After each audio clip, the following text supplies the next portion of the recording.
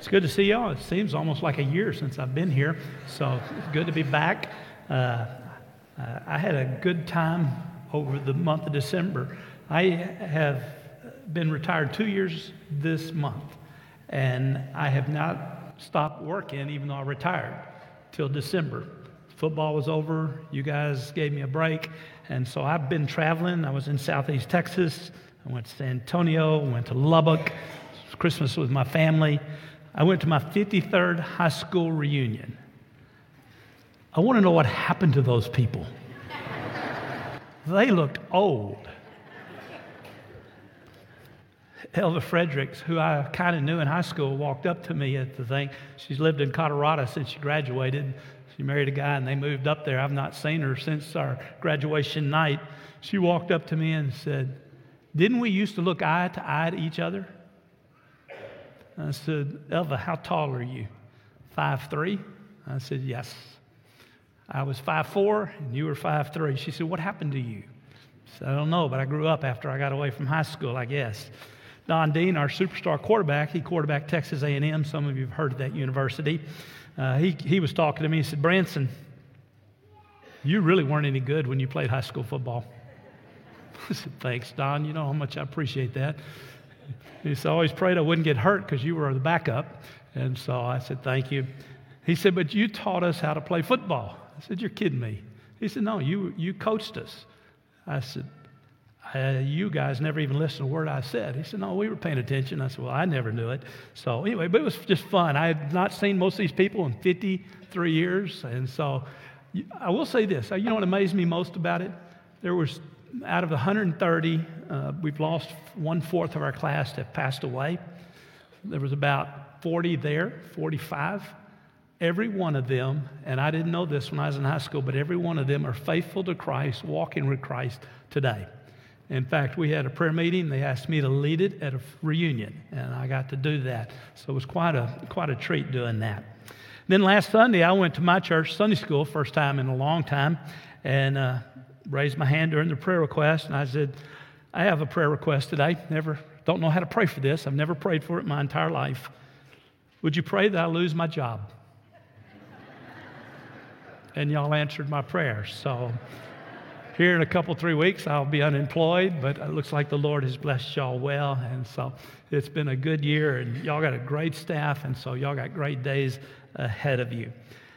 Pray that I get home, though, today. I'm not worried so much about the snow and the sleet and the ice. I got to get through the cowboy traffic. Some of you heard they're playing today, so we'll see what happens. I hope they're playing today. We'll find out in a little bit. All right, let's get in the message today. We're going to be in Colossians chapter 1. I'm going to do a little bit of what, I don't know what all they did, but I'm going to do what I think is one of the key verses in Colossians, chapter 1, verses 24 through 27, and mainly keying on verse 27. To me, it's one of the key truths of life that you and I need to know. Over the next, I was informed a little bit ago, February 4th will be my last Sunday with you guys, and then your new guy will start. And Mitch, I don't know where you are, Mitchell, but you need to get a beard, because now I think the whole staff has a beard. It looks like you're growing one, and I always thought maybe I needed to. If I'd have started when I came, I'd be as long as yours probably by now. So Mitchell needs to get him a beard and get caught up with this staff, because I watched your sermon last Sunday. It was a great sermon, and I had a privilege to pay attention and follow through with that. But what I want to do in the last 3 or 4 weeks is this. I'm going to use this as a kickoff because I think it's a theme of life. I think this is a critical truth that every one of us need to know. Next week, I'm going to be in Luke 17, and we're going to do the days of Noah. Now, it's above my pay grade to know if we're truly entering the days of Noah, but it sure looks like it. But there have been times like this always. But my gist of what we'll do next Sunday is this. How do we live if we are in the days of Noah? And our example is going to be Noah. And we're going to look in detail at everything the Old Testament, New Testament says about Noah, because he lived in one of the worst days ever, and yet he stayed faithful. So we'll do that. And then in the next week, we'll look at Philippians 3, 7 through 14. And when we go to that, we're going to deal with the theme of what Paul, I've always been fascinated by this, but in verse 10, he's going to say this: I just want to know him. I just want to know him. He's talking about Jesus. I always find that fascinating because Paul was about 60 years of age when he wrote that. He'd already been in ministry for a good 20, 25, maybe 30 years. Here's a man who wrote most of the New Testament, went to the third heavens, and yet his passion and drive at the age of 60 was still to know more about Jesus, that he truly wanted to know him, the power of his resurrection, the fellowship of his suffering. And so my challenge is going to be as we enter 2024 that we don't lose that passion. This is going to be a crazy year. This may be one of the craziest years we've ever experienced in America. How are we going to walk? And our passage today and what we look at Noah, and then when we look at Paul's desire, is what we ought to be doing every single day. And then the last Sunday I'll be here, I'm going to preach my favorite sermon of all time, Philippians 4 through 13. I can do all things through him who strengthens me. So if you'll stand with me, let's get into our passage today. You follow along, I'm going to read verses 24 through 27, knowing that when we get to the end of 27, that's our key. Now I rejoice in my suffering for your sake. And in my flesh I do my share on behalf of his body, which is the church, in filling up what is lacking in Christ's affliction. Of this church I was made a minister according to stewardship from God, bestowed on me for your benefit, that I might fully carry out the preaching of the word. That is the mystery that's been hidden from past ages and generations, but has now been manifested to his saints, to whom God willed to make known what the riches of his glory in this mystery among the Gentiles is, Christ in you, the hope of glory. Christ in you, the hope of glory. Father, be with us today as we look at this. Help us to grasp and understand three simple truths found in this last phrase of the verse.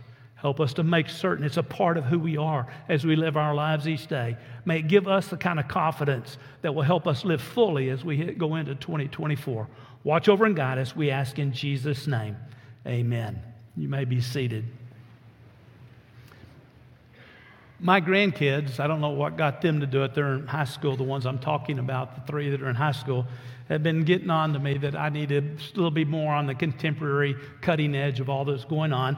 And they keep telling me I need to listen to Jordan Peterson. So I've started doing that during the month of December. And it's been fascinating. Jordan is not a follower of Christ, but he's not far from it. He's pretty close. It's almost like, I think, Festus in Book of Acts. I've almost been persuaded. But the other day I was listening to it because one of his things that he was going to do, that's my phone, don't answer it, it's probably a wrong number. So if y'all hear that there. It's Walgreens, my prescription is ready. Now, where was I at? Anyway, he had a guest on, and I like these kind of interviews because they're famous people who've done amazing things or interesting things in life. And he was interviewing Jack Barsky, an ex-KGB agent. Now, I grew up during the Cold War and with Russia and everything else. I was fascinated to hear what an ex-KGB agent had to say in light of all that's going on today. But as I got into listening to this, Jordan Peterson would ask him questions to get into talking. This guy was raised atheist. He was a communist. He bought into Marxism and Leninism very deeply in all that he did. And to be raised in Russia is a very difficult life. But as I began to listen to him, he got into a spot one time where he talked about the evilness of man's heart and the depravity of it. And as I was listening, I'm going, that's fascinating insight coming from this man. But I guess just the hardness of life is why he has gotten to this point that he views life that way. But as the interview began to proceed, it was about an hour and a half, 2 hours long. It was a long interview. And I listened to the whole thing. About halfway through, I said, this guy's he's got to be close to knowing who Jesus is. But when he got to the end of the interview, he gave the greatest testimony of faith in the Lord Jesus Christ I have ever heard. That's why he walked away from it all. He had a young girl that gave him a Bible when he was in his 20s or 30s. And he says, you hate our religion, but you don't even know what's in the book. It's the best-selling book of all time, the most read book of all time. Read it, and then make up your mind. And he did. And he came to know Jesus Christ as Lord and Savior and is a very committed follower of Christ to this day and gave God the glory. Well, what changed him? This verse, 27. It's what impacted every single one of us in this room. So let's start with what it says first, Christ. The focal point of everything that you and I are going to do is focused on one person, Do not lose that fact that all through our lives here as we enter 2024, whatever may happen hereafter, is that you and I will stay focused on Jesus Christ. Now, when the word Christ there is a reference to the Old Testament to the word Messiah, the anointed one of God, is Christos in the Greek. He is bringing a point to them that the Messiah that had been promised to the Jews and to the Greeks was fulfilled completely and totally in the Lord Jesus Christ. Why is he doing this? Why is he pointing this direction? Well, I think the greatest description, and you guys should have picked that up this weekend through your study, the greatest description of who Jesus is found in Colossians, the first chapter. Because when you get to verse 14, really 13, all the way through 19, you're given some amazing truths. Let's just walk through them very quickly. In verse 14, it's only in Christ that we have forgiveness. Now, you and I, if we live long enough, know the importance of forgiveness.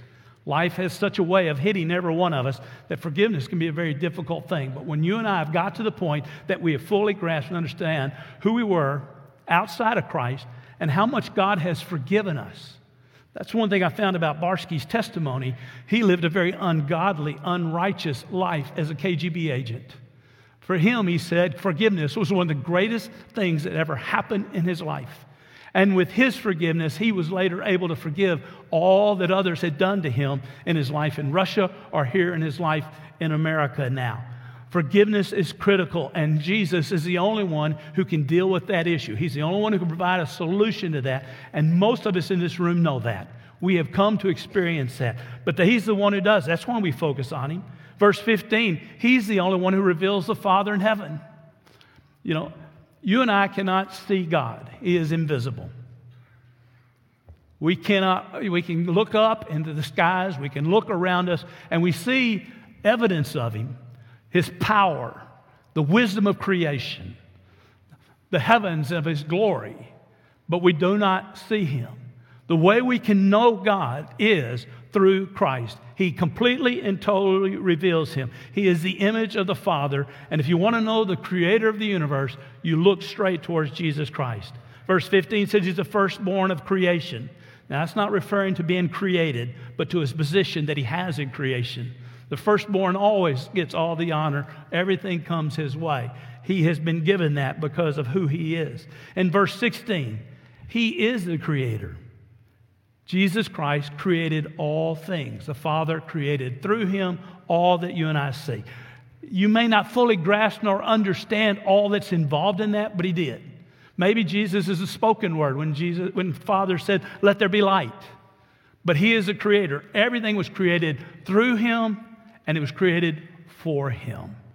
You and I are part of that amazing creation. And one day when he comes in all of his glory, we'll see creation in its full glory. And we'll get to be a part of that. But we look to him as creator. And looking to God as creator through Christ Jesus, one of the great truths through the Old Testament that will strengthen you in all that you do.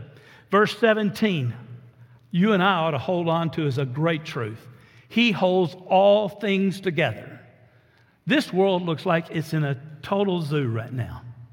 I mean, I've lived 71 years. This is just a different thing than I've ever seen. I went through the 60s. It was bad in the 60s with Vietnam and the assassinations that took place and the riots within our streets. But there's just something everywhere I go, people I talk with, whether I was in West Texas, Southeast Texas, with kids that I grew up with, we were all talking about the same thing. Something just not right. And it could almost scare you to death. Presidential elections coming up, 2 men running for office that make me look like a teenager at this particular point. I'm serious.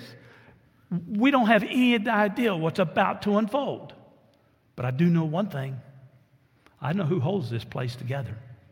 And it is our Lord and Savior, Jesus Christ. Don't let history of what's happening now shake you. I haven't seen the movie Oppenheimer, but I found out there was something said at the very end. And at the end, Einstein said to Oppenheimer, "Have you learned that the people who've been bringing you in really don't care about you? They're just using you to get what they need for the power that they're going to need." This world's corrupt. I've seen it. I've been involved enough in it along the way. So I'm so grateful. I am so thankful that I get to know that he holds this place together. Because if he didn't, it would fall apart. It wouldn't take much for this whole thing to collapse. Jesus Christ holds everything together. In verse 18, he's the head of the church. We're his body. This isn't about any of us. It never has been about us. It has to be about him. He's the head that directs every one of us. Each one of us are a part of the body. You might be the hand, the foot. I guess I'm the mouth. I don't know at that point. But we do. We all have different little parts. But none of us are big deals. In a sense, we are a big deal because he showed grace to us and adopted us as part of his family. But we're all the same. One of the greatest qualities, and this is what the Russian KGB agent said. He said, there's no humility in the world. Nobody cares about anybody. Well, that's not totally true, because when you come to know who Jesus is, it brings a humility to you, and suddenly everybody around you becomes more important than yourself. Philippians 2, verses 3 through about 11 or 12. We have the mind of Christ. Humility becomes critical. But humility means we're all important together, but we all look to the one who's in charge of all that's going on, and that is the Lord Jesus Christ. And then he is the firstborn from the dead. That means resurrection. And in 1 Corinthians 15:22, it says, in Christ, all will be made alive.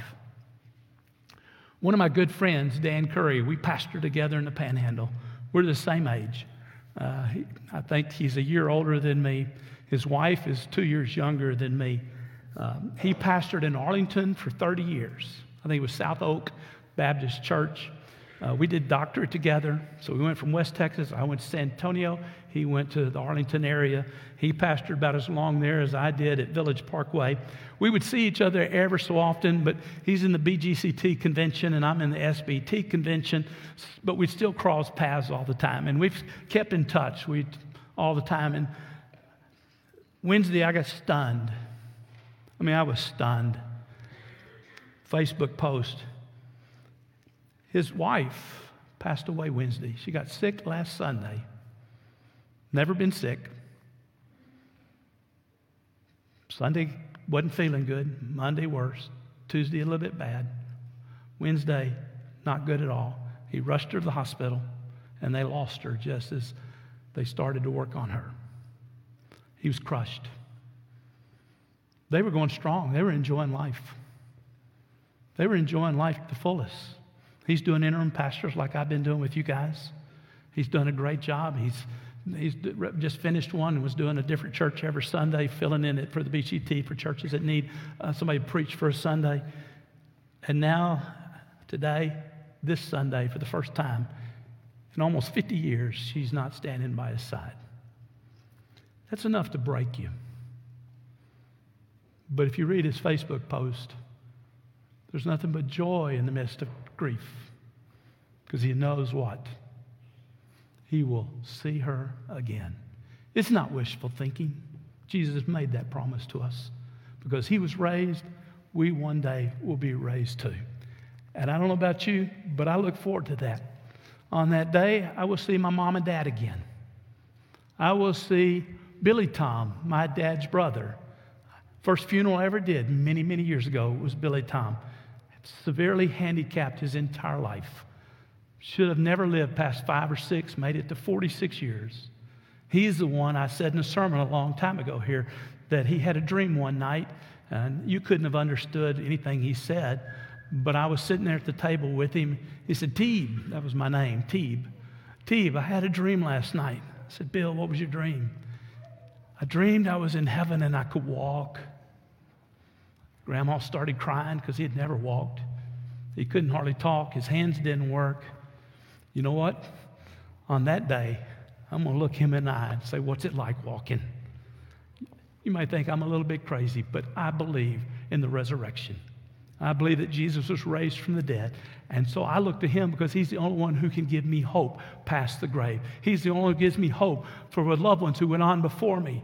I want to see the great saints that I have known throughout my 45 years of ministry and throughout all the churches I've ever served. I found out one of the guys at Shallow Water, one of the key guys, just passed away that day. He was 99. I will see him again. I want to see Ernest Green. I want to see Tommy Downs. I want to see Bill Verdon. I can name after name of great men and ladies. I want to see some of the ladies that I've known. I will see them again. Why? Because he's the firstborn from the dead. We too will be raised. And then lastly, verse 19, God made all, out of his good pleasure, all the fullness of deity to be right in the Lord Jesus Christ. So I'm here today to tell you, Paul's telling us Christ in verse 27, because that's the only hope you and I have. Apart from him, there is no hope. Keep your eyes fixed on him. He is alive and he's at work today. He's the one who reconciled us to the Father. Paul is excited that he's even willing to suffer for all that they may come to know and understand that truth. That's why he told the church at Corinth, a very corrupt place, the church was very weak. He looked at them and said, I determined to know nothing among you except Jesus Christ and him crucified. I didn't come with great power and wisdom and the speaking abilities. I just presented the simple truth because I wanted your faith not to rest on me. I wanted your faith to rest on who Christ Jesus is. Once you've come to know him, it's going to be the most important thing that ever happened in your life, which leads to the second point. Look at verse 27. Christ in you. You know what that means? He's always with us. Always with us. There's a promise given in the book of Hebrews in the 13th chapter, and it's a reference to money. It tells us that we're not to have a love of money, we're to be content, we're to be sufficient, we should be just know we're taken care of, everything's going to be okay. And so the question becomes, how do you get there? Always, Paul said he'd learned that secret in the letter to the Philippians, but how do we get to the point of contentment where we're not being driven by these other passions? Well, Hebrews 13:6 says, the Lord is my helper, I'll not be afraid. What can man do to me? He began to touch that he's with us. He's our helper. That's why you and I can live life and not be afraid or be overwhelmed by other desires. But the critical truth is this. Why he can help us is he is in us. Galatians says what? 2:20. Good verse to memorize if you haven't learned this yet. I have been crucified with Christ. It's no longer I who live, but Christ lives in me. The life I now live, I live by faith. I live by faith. I trust it's true. I hope you do. Paul did. I've come to realize that's the key. Trusting the one who lives in you. And the life I now live, I live by faith in the one who loved me and gave himself for me. You and I have been given the most amazing promise, Christ in us. Jesus prayed that prayer in John 17 just before he went to the cross. He says, I am in them, the disciples, and Father, you're in me, that we may be perfected together in unity. God has been at work bringing a people together. You and I are a part of it. Christ lives in you. He lives in me. Now, what does that mean? You're never alone. In the darkest of moments, the presence of God is always with you. You say, well, it doesn't feel like it. Life is not about feelings. You learn that, you'll learn a lot about life. It's not about feelings, it's about truth. And if Jesus is with me, it's okay. It may hurt, it may be difficult, it may be painful, it may be a touch lonely, but I'm going to get through it. I'm going to still be standing when it's all said and done. One of my secretaries in San Antonio has been at our house this weekend visiting with Jan. They were good friends, and so she came up, and I had to take a bunch of ladies to a country western concert. So I got them in their table and went and sat over in the corner and read a novel while the country western concert was going on and stuff. But we were in a conversation about life and the difficulties of it and what we've been through. And we reminisced over some of the things at Village and some of the difficulties that people went through. But you know one thing we learned through all of that, and we even talked about this weekend, is that Romans 8:28 really is true. It's not just a statement. And when you do Romans 8:28, it's also in the midst of suffering. Sometimes she says you just don't know what to pray, but the Spirit of God's interceding on our behalf. Talks about the groaning that comes from the difficulties of life. But all of a sudden it jumps out and says this, For we know deep down within our hearts, perfect tense, we always know, God causes all things to work together for good. The most difficult of situations, most painful of situations, most disastrous situation, He makes for good to those who love Him and are called according to His purpose. We're even told thereafter in Romans 8:29 that He is predestined to conform every one of us into the image of the Lord Jesus Christ. It's been His plan from the very beginning. And He uses suffering sometimes to get us to where we need to be. But then we're told a little bit later in Romans 8 that nothing can separate us from the love of God in Christ Jesus. Not the worst circumstances, not the most powerful things in the world, not those that go all the way up to the ceiling or all the way down to the bottom or way out to the side. Nothing out there can ever separate us from the love of Christ. Why? Christ in me. Christ lives in me. It's going to be all right. It's going to be okay. It's going to end well, which leads to my last point this morning. We're promised a good ending to our story. I sat down in front of my TV a couple of weeks ago to watch my Texas Longhorns beat Washington. It didn't happen. I texted my friends around the state and said, well, we had a good year. But this is 6 minutes left in the game. We had a good year, but it's over. We're behind by 2 touchdowns. We can't do anything. And then suddenly the game began to change. It began to change. And then suddenly I'm texting my friend and said, forget what I just wrote. This is going to be a good year. In fact, I texted one of them and said, this is the thing that legends are made of. We are coming back. And when we got the ball with 1 second left on the goal line, had one more play, I was sitting there thinking, this is amazing. I'm going to remember this for the rest of my life. And then they dropped the ball. That doesn't happen when it comes to things of Christ. We're not going to be disappointed in the end. It's not going to catch us off guard. It ends well. How do I know that? Christ in you, the hope of glory. The word hope means certainty in the Greek. But the question I ask today is, what's glory? What is glory? That's hard to explain. I have not seen the Shekinah glory like they would have seen at the temple or at the tabernacle. 1 Corinthians tells me things which eye has not seen nor ear heard, or which has been entered the heart of man, all that God's prepared for him. I don't think in my wildest imagination I even come close to what it could be. I wish I had the words to be able to describe what glory is, but I am reminded of 1 John 3:2 says, beloved, we are children of God. It's not yet appeared what we will be, but we know this, that when He appears, we shall be like Him and we shall see Him as He is. I think glory looks a little bit like Revelations 1 when Jesus was with John. But whatever it is, it's going to be amazing. And if I am as He is, then spiritually, mentally, physically, it's okay. And those of you who are my age and older know that to get back to our 20-year-old bodies would be amazing, but it'll never happen. But it will then. I pulled a stunt the other day on Wednesday. I'm teaching at Cross Church.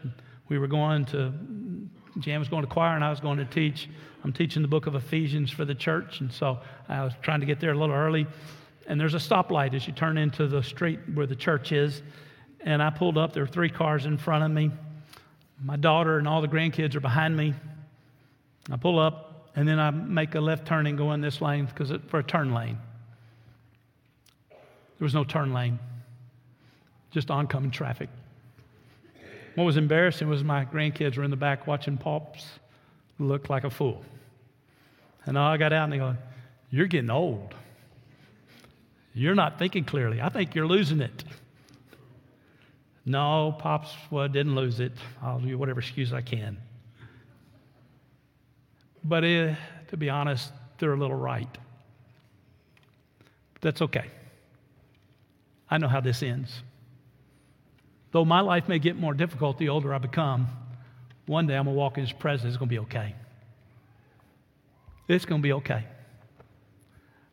So here's my challenge to all of us today, as simply as this. This verse is pretty amazing if you think about it. Jesus, the one who created the world, the one who gave us the life we now live, paid the price for your forgiveness, was raised from the dead so you too will be raised, is in charge of all that goes on within the setting of the church, and we all look to Him here at Ridgecrest as the one who leads and guides all that we do, the one who holds this whole world together, though it may be a mess, the one who's King of kings and Lord of lords, knows me and lives in me. And I am His adopted brother. I am a part of His family. And all that He's heir to, I am heir to also. And the promise is, though we may not see it now, nor fully grasp or understand it, we will one day behold His glory, and we will have that glory for us. I don't know about you, but that's a good way to start 2024. Simple truths, great reminders of who we are.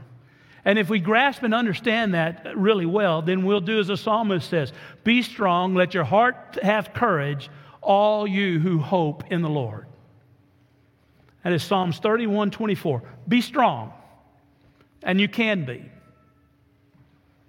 I have a lady from Village who emails me almost every day. She's had one of the worst lives ever, and I occasionally will respond back. But she always will say, thank Miss Jan and you for listening to my emails. And sometimes she says, Pastor, my life has been so hard. I just pray God takes me home. She's only about 50, but she's had about as tough a life as I've ever known. But she shows up church every Sunday morning. She worships every Sunday morning. I was her pastor ever since she's been a kid, and she's now in mid-50s and everything. She just keeps doing it. But she said to me the other day on an email, and I responded to this one, I don't have any hope in this world, but I have hope in Him. That's really what it's about. So today, if you're having the most difficult of life entering 2024, you look to the one who will give you the strength to get through it. And I keep reminding her, just keep hanging in there. You keep putting one foot in front of the other. You take one step at a time. You be strong in the hope that you have in Christ Jesus, your Lord. And if you do that, then what that does is your courage builds and your hope gets stronger. Whatever was going on at Colossae, and y'all should have learned the difficulties of what Colossae were walking through this week. Paul said the answer to all that y'all been dealing with as a church is found in Christ. And if you will trust in Him, then it'll be all right.